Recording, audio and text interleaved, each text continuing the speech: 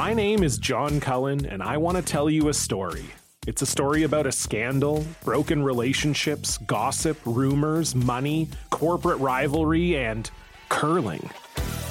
It's the story of Broomgate, how a single broom, yes, a broom, turned friends into foes and almost killed the 500-year-old sport of curling. It was a year I'd like to forget. Broomgate, available now. You're listening to a Frequency Podcast Network production. Hey, it's Jordan.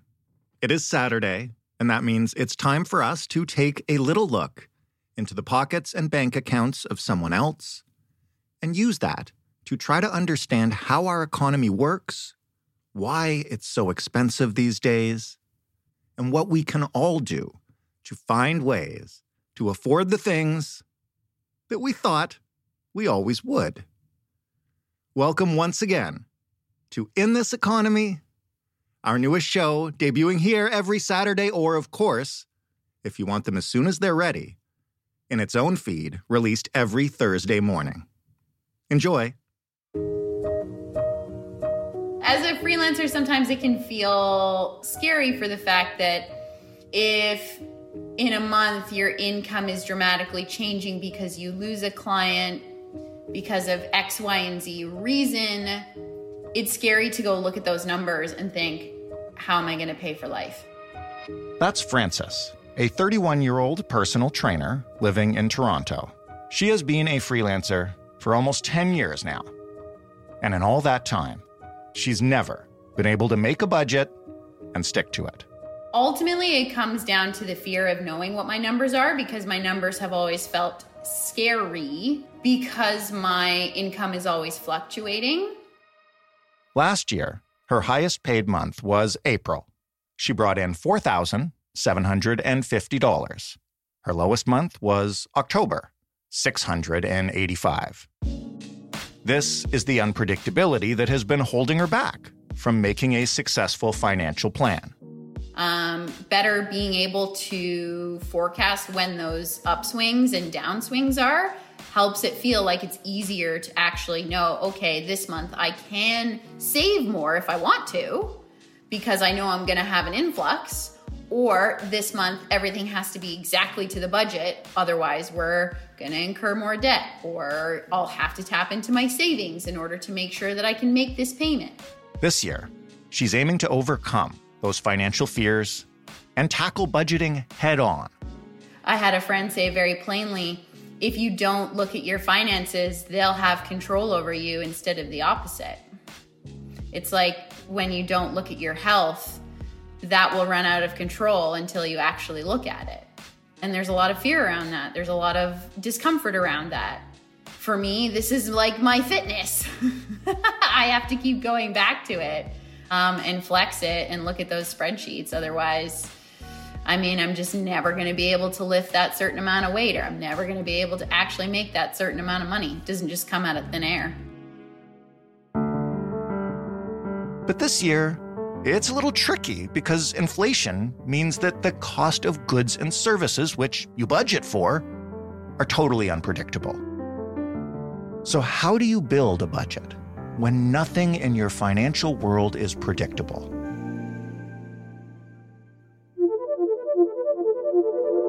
I'm Jordan Heath Rawlings, and you're listening to In This Economy. It's the show that helps you understand the systems that create our money problems, from grocery bills to mortgage renewals to budgeting, apartments, cars, and everything in between.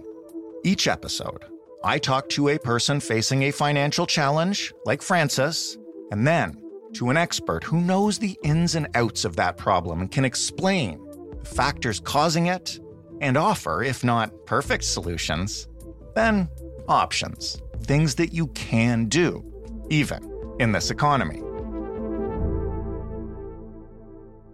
Despite the unpredictability of the market, a growing number of Canadians, whether by necessity or choice, are joining Frances in the freelance ranks. Statistics Canada reported that 2.9 million Canadians were self-employed in 2018, up from 1.2 million in 1976, and that number It's likely way higher today. There's a lot of research that's saying that it could be, including people that have side gigs, could be up to 28%. Then others say 1 in 10. The research is kind of all over the place because a lot of people don't report their incomes. That is Joe Collins, the owner of Avalon Accounting. His firm specializes in accounting for small businesses, which means, yes, freelancers. I think even from the data that we do see, just a quick Google search will tell you that number is increasing and rapidly. Some say it almost doubled between 2022 and then this year here. And then obviously through the pandemic as well. A lot of people, thought, I have some extra time on my hands and make some extra income. Do we know what's behind that? I mean, the pandemic is fine for finding side hustles, but in terms of like the people who are living gig to gig or contract to contract without a regular employer and juggling clients. Yeah, I think it's probably a convergence of a lot of different factors. One is the barrier to entry for doing service type work online, getting paid, finding clients, that kind of thing is obviously much more accessible these days than it ever has been.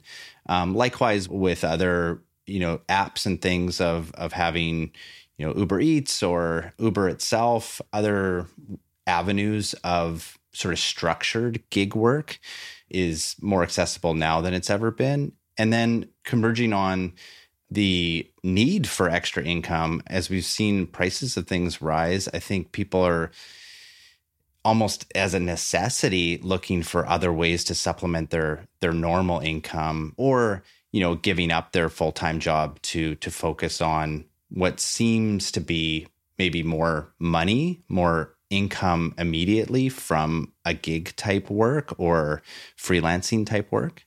Are you seeing that reflected in the people who come to you for accounting help? Is there an increased demand for support for freelancers or self-employed people? And what are they looking for? Yeah, we see a lot of people reaching out through our website and phoning in, that kind of thing, looking for more support on that. And I know I work out of a co-working space and we definitely have a subset of people and a certain demographic in there, but lots of questions coming from people that have recently started freelancing or gone out on their own. And generally what they're looking for is just a demystifying. It's not something we learn in high school or in college about how to actually file your taxes, how taxes work, and putting all those things together so that you can actually file your taxes and meet all of your obligations and regulations and all of that. I think there's a lot of just not knowing what they don't know. That tends to be the kind of early statement I hear from new freelancers. When someone gets into the business like that and they don't know what they don't know, what's the biggest mistake they can make through that ignorance? Well, I think the context of people moving to gig type work or going to freelancing is that they were employed. Maybe the work isn't what they wanted. They didn't like their boss. They're ready to move to a new job. And they look at freelancing as an option. They maybe have a few clients. They think, hey, I could do some work for this. And I think I could put my income together doing this. The first year is a really challenging one because even if you're being successful with finding those clients and getting paid on time and all of that good stuff, you get these paychecks, so to speak, from your client. They're paying their invoices. And the biggest thing is that tax isn't taken off of that. And tax, if you really look closely at your pay stub, if you're employed, it is a big chunk of what you're getting paid. Mm-hmm. And I think that's a big realization in the first year for a lot of freelancers that they need to set a lot of money aside, and not easy to do when the money's in your bank account to not spend it. I think that's one of the biggest challenges new freelancers find for sure.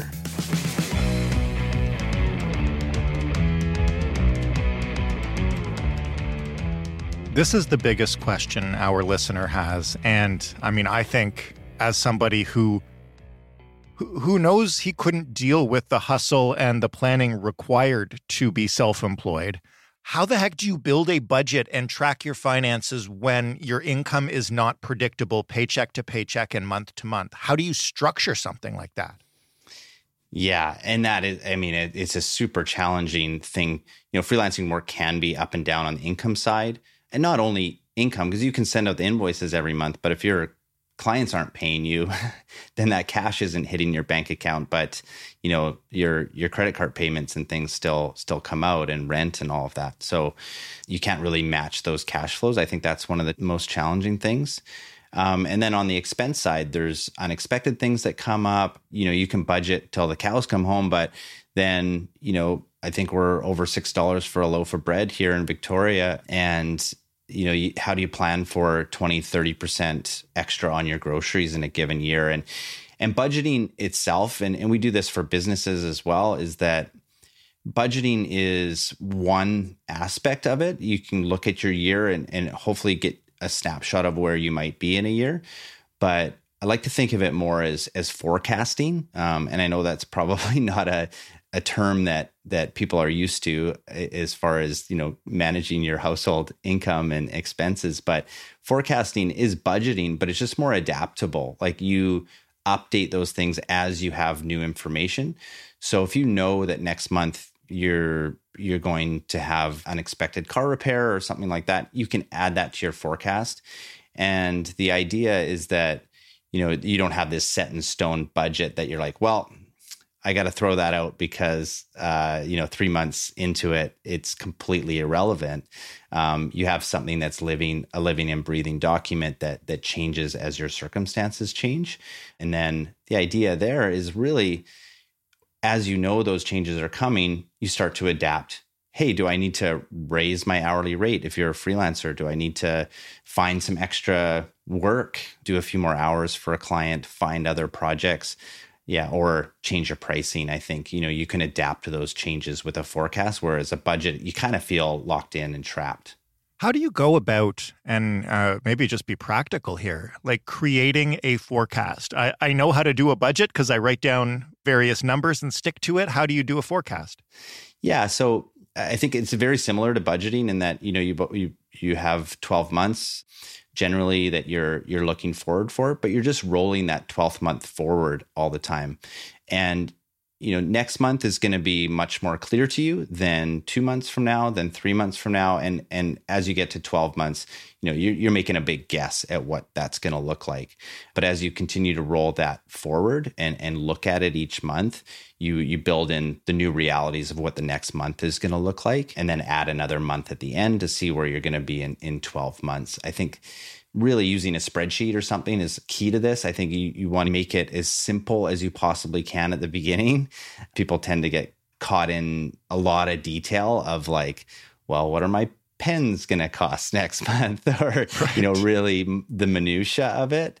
And really you were looking at broad strokes. So you're not going to be caught out with cash flow issues or something. You might have a miscellaneous expense in there to capture all those little things, but trying to keep it as few lines as you possibly can is key, so that you're not just, oh gosh, I'm looking at this spreadsheet and did I put that in groceries last month? I mean, we have London Drugs here in Western Canada, and I always think of it as the bric-a-brac store. You could buy groceries there. You can buy automotive goods. It should have maybe scented its own candles, expense category. Whatever else they got. Yeah, exactly. Yeah.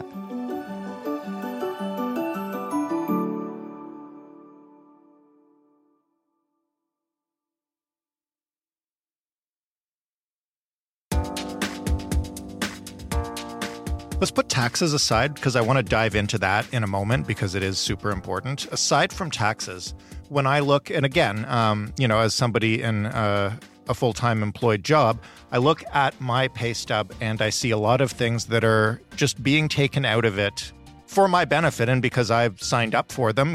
There are benefits, there's unemployment, there's an RRSP and that kind of stuff. How can a freelancer or somebody who's starting out self-employed build that into their budget to account for it? And again, I know I'm not trying to be depressing, and neither are you, but taking into account what we've just discussed. Yeah, and that's one of the big things, I think, going into freelancing work and that with your eyes wide open, if it's a choice. I mean, I know a lot of people don't have a choice. Yeah. But understanding as well what employment means, what the employer side takes on to take care of their employees. And that is the CPP piece. So a Canada Pension Plan. There's two sides of that. I think people don't understand is that, you see that come off your paycheck, but your employer is actually matching that amount on their side as well and putting that money in. And when you're a freelancer, you got to pay both sides of that, which is, 10+% of your income. And then things like EI, which aren't mandatory for freelancers. You can opt into it if you like, but most people don't. And understanding what exactly that is, it's a safety net if you do lose your job and you need some time to find your next one. So help you pay the bills and things. So I think it's coming to terms with all of those things that are on that side and understanding maybe in your industry as well. Is there employer type pension that you're missing out on? And make sure that you build that into your hourly rate. All those things should be built into there. I know, again, there's sometimes difficulty. You want to offer, get in with some clients with a low rate, but understand exactly all the things that you're giving up by freelancing and try not to give any of them up. I mean, you should have things like a pension. You should be able to contribute to CPP and pay your taxes and that. And you should at least be even with how you would be as an employee of a company, if not ahead, for taking on the extra risk of being on your own. It's an interesting point about wanting to keep your rates low, but also needing to find that money to make those contributions. And I imagine it would be easier to go in a little bit higher to make sure you have it than to realize later you have to raise your rates for those clients. Yeah. I mean, I think, again, like a quick internet research thing, you'll find arguments on both sides of this to, get your client base, show them you can do a good job, build their trust. But I think, depending on the kind of clients that you have and how conducive they are to those price increases and seeing your value, or if they're actually really looking for the lowest possible rate for the work that you do, you get a sense of people, I think, pretty quickly, or clients really quickly, of whether they're on that side or the other. There's a good argument to be made for both sides. If you start off high and make sure you never move your rates down, or start low, build your reputation and move up. It depends on individual circumstances, I think, and the kind of client base that you're looking at. But you definitely don't want to be trapped into a low rate that really is undervaluing the work that you're doing and the value you're providing. As we talk here, at the start of the year, this is when a lot of self-employed people start to think about tax deadline coming in a couple of months, begin to get your documents together and try to budget for it. But let's talk about it first more generally. When you're making a budget at the beginning of a year, how much should you plan to put aside to cover taxes? Is there a reliable formula that you can apply that you can be reasonably sure will include everything you might owe? Yeah, I always kind of think of that as the thirds rule. You put a third aside to cover taxes. And that's more than enough for a lot of people. It does vary, of course. If you're in a really high income, you could be higher than that. But putting a third of your income aside into a saving account or something like that, then you should be covered for any taxes owing. And I want to be clear, I'm not talking about HST or GST here. I think that is not your money, so you shouldn't treat it as such. You're collecting that on behalf of the government. So if you can put 100% of that into a savings account, that's ideal. But for income taxes, keeping a third aside is going to be enough for most people. And I know people love to get refunds on their tax return, and it's likely going to give you a refund as long as you don't have a super high income. Talk to me about how you should pay your taxes. I know this because my wife is a freelancer. You don't have to pay them at the end of every year. You can pay them as you go. Should you do it that way? Yeah. So again, this is going to be very person specific. Some there are requirements. So if you owe more than $3,000 in a year, the government will tell you need to pay quarterly installments based on your previous year's income. And they'll give you that installment amount that you need to pay and the dates you need to pay it. But if you're not required to pay installments and it's your choice, and in the first year it's always your choice, then there's two sort of lines of thinking that I tell some of our clients. And one is that, if you pay it, you can pay it monthly, you could pay it quarterly, and the money's out of your account and you don't have to worry about it. That can be good for a lot of people because the money's not just sitting there and begging to be spent. And I know, that takes a lot of self-control to put that savings amount into a savings account and not touch it because it's set aside for taxes. But if you're of the type that can be very disciplined about that, putting it all in the tax account, and rates, like interest rates have risen recently. I know I got a Wealthsimple cash account and they pay 4% interest or something. If you can put some money into something like that where you're actually earning some income, that's great. If you can be disciplined enough to leave it in there. You kind of have to know thyself of whether you can have that discipline. I don't think there's a hard and fast answer to it. It really depends on the person, but ideally you'd put that into a savings account and earn some interest and have a little bit extra for yourself. Let's talk about the completely unsexy aspect of this, which is meticulous bookkeeping. Maybe first with write-offs. If you're willing to document everything, take that time, even though it might be frustrating, how much money can you take back? Yeah. So any business related expense is directly taken off of your income. So it's super valuable to track all those expenses. And I mean, with modern tools, like it's not that difficult really. But how many of the freelancers who come to you for help are really drilling down to that level to scrape back every cent they can? Yeah, that's a good question. I think some do a lot. Some push the envelope, to be honest. And that's okay. You can make an argument for lots of things being a business expense. And others, yeah, it's more nonchalant attitude where, it's like, if I save 30 cents on, buying this box of pens, is that really worth my time to, document this thing? But I think, it is worth it because those things do add up over the year. And the key is to make it as simple as you possibly can to set up a system that, is kind of automatic when you go to the store and you have your receipt there. With modern technology, it's actually not a huge burden. I think one of the big things is to just set up a separate business bank account. Have a bank account that everything that goes through it is business related. And the other is even have a separate credit card if you can. It can be in your personal name. There's no issue with that. It doesn't have to be in a business's name, but put all your business expenses through a particular credit card. And it can be on the same points. It can be all that stuff, but having a separate credit card there just keeps your data set really clean. If you do miss taking a photo of receipt, you can still claim that expense. It may be challenged by the CRA later. And if you can't produce a receipt, they may add that back, but it's not, no one's going to jail or anything. Like it is a legitimate expense that you just lost a receipt for, which is totally fine. I don't want people to take that the wrong way. You should still keep as many receipts as you possibly can.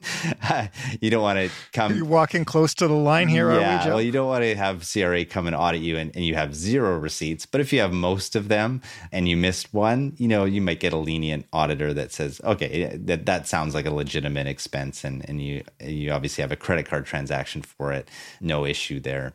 But if you're missing all your receipts, that may be an issue.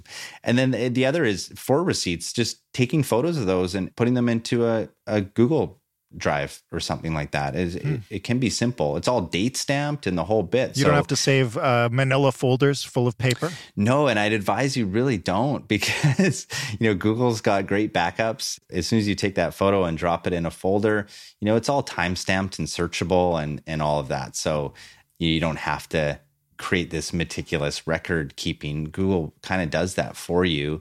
If you want a specific receipt capturing app, I'm sure you can find a multitude out there. But, just as simple as taking a photo and throwing it in a Google Drive folder, and you should be right as rain for that.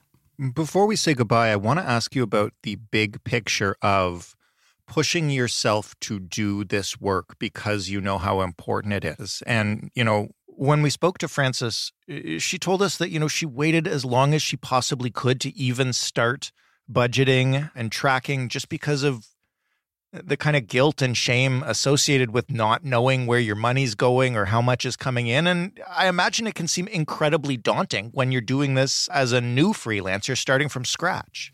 Absolutely. I would say that the emotional and mental side of the budgeting and forecasting is probably the biggest challenge. I think when we start anything, there's a lot of energy that you have and motivation to do the right things. But if you have a bad month, or you bought something you weren't supposed to or wasn't in your budget, you probably don't want to look at that and repeat that feeling over and over again. It's like any behavioral change, habit change, you kind of think of those things ahead of time and plan for them. There are going to be moments where you make a mistake. There are going to be months where you didn't make the income that you were hoping to. Have a plan for that. Is there a time that you go in? What is it? Make it easy, make it obvious, and set a time for that stuff to happen, and just show up for it and build that habit. And it can take time, but we just start again. And if you've fallen off, then you start again, and slowly but surely you build that habit and know that there's things where you can see them coming, and don't deny that you're going to make some mistakes and try to be too perfect, but take that, be kind to yourself, and just get back into it. I think that's the key to it.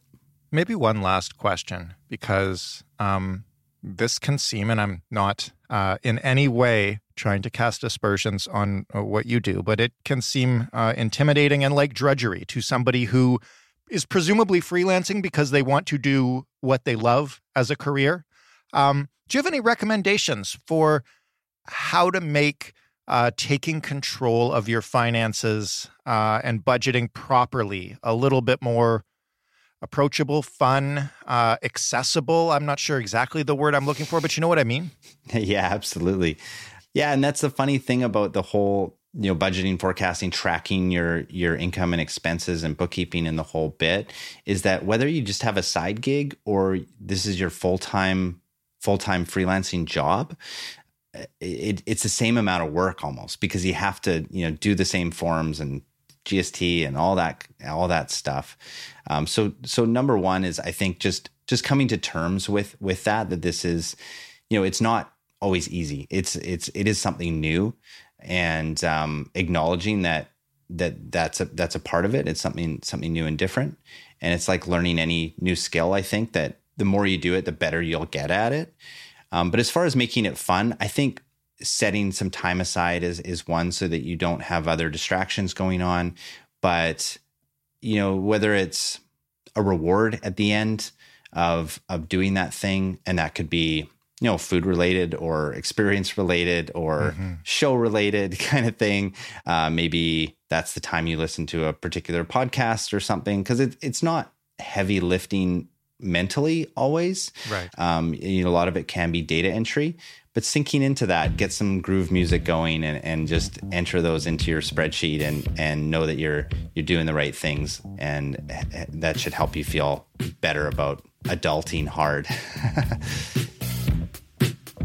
Adulting hard, or whatever you want to call it. It does suck. It's not easy. I'm not going to lie to you, but if you are a freelancer and you want to try budgeting or forecasting this year, here's what you need to do.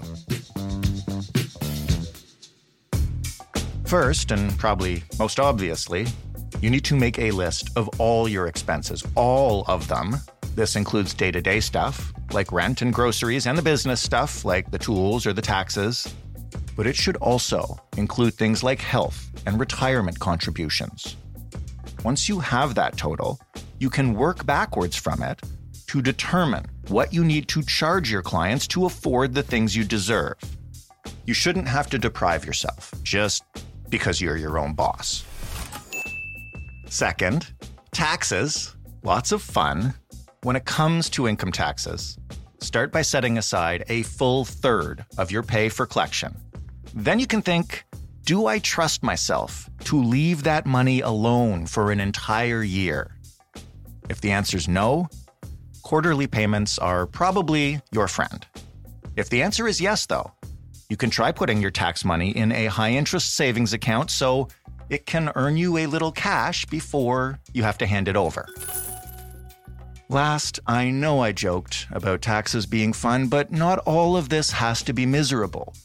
You can make your admin work fun. Set aside a specific time every week for doing it, for organizing those receipts and entering that data in the spreadsheet. And when that time comes, you can reward yourself by putting on some music or maybe your favorite podcast while you work, and treating yourself to takeout or something else you love when you're done. Doing this will, hopefully, motivate you to stop procrastinating and actually get into the numbers. Plus, it doesn't have to be manila folders and paper receipts stuffed into a drawer somewhere. You can utilize the power of searchable folders and make tracking easier by getting a separate account and credit card for your business. Doing those small things now will save you time and stress later. All right, thank you so much to Joe Collins for sharing his expert knowledge with us. You can find more information about Avalon Accounting by visiting their website, avalonaccounting.ca. And of course, as always, thank you, Francis, for writing into the show with your money problem and opening up and talking about it, even though it's not easy. If you can be brave like Francis, we want to hear from you. You can email us at hello@itepod.ca. You can call us. Get on the phone, leave a voicemail, just talk it out. You can ramble as long as you want. We don't care. We listen to everyone. The phone number is 416-935-5935. And remember, we don't need your real name. We do need your real numbers. And you have to give us away if you're talking on a voicemail to get back in touch with you, or else you're just screaming into the darkness. You can also find us on social media. We're on Instagram and TikTok. I'm something of a TikTok star at In This Economy Pod. Thank you so much for listening to this show. And if you liked it and if you want more of it, you got to share, you got to tell your friends, you got to rate and review. You got to show us some love or whatever your favorite podcast app lets you show us. I'm your host and executive producer, Jordan Heath Rawlings. This episode was written and produced by our showrunner, Stephanie Phillips. The sound design was done by Robin Edgar. Mary Jubrin is our digital editor. Diana Kay is our manager of business development. And together, we make up the Frequency Podcast Network. We are delighted that you listened. Thanks for doing that. We'll talk next week on In This Economy.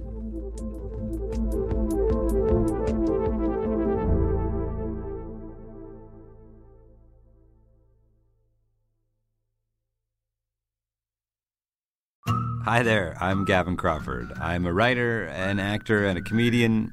And for the last 8 or 9 years, I have been navigating life with my mother's increasing dementia. Has it been sad? Yeah. Has it been funny? Also, yeah. That's what my brand new podcast series, Let's Not Be Kidding, is about. It's the true story of my life as a comedian, my mom, and dementia. Let's Not Be Kidding. With me, Gavin Crawford. A new 7-part series from CBC Podcasts, available now.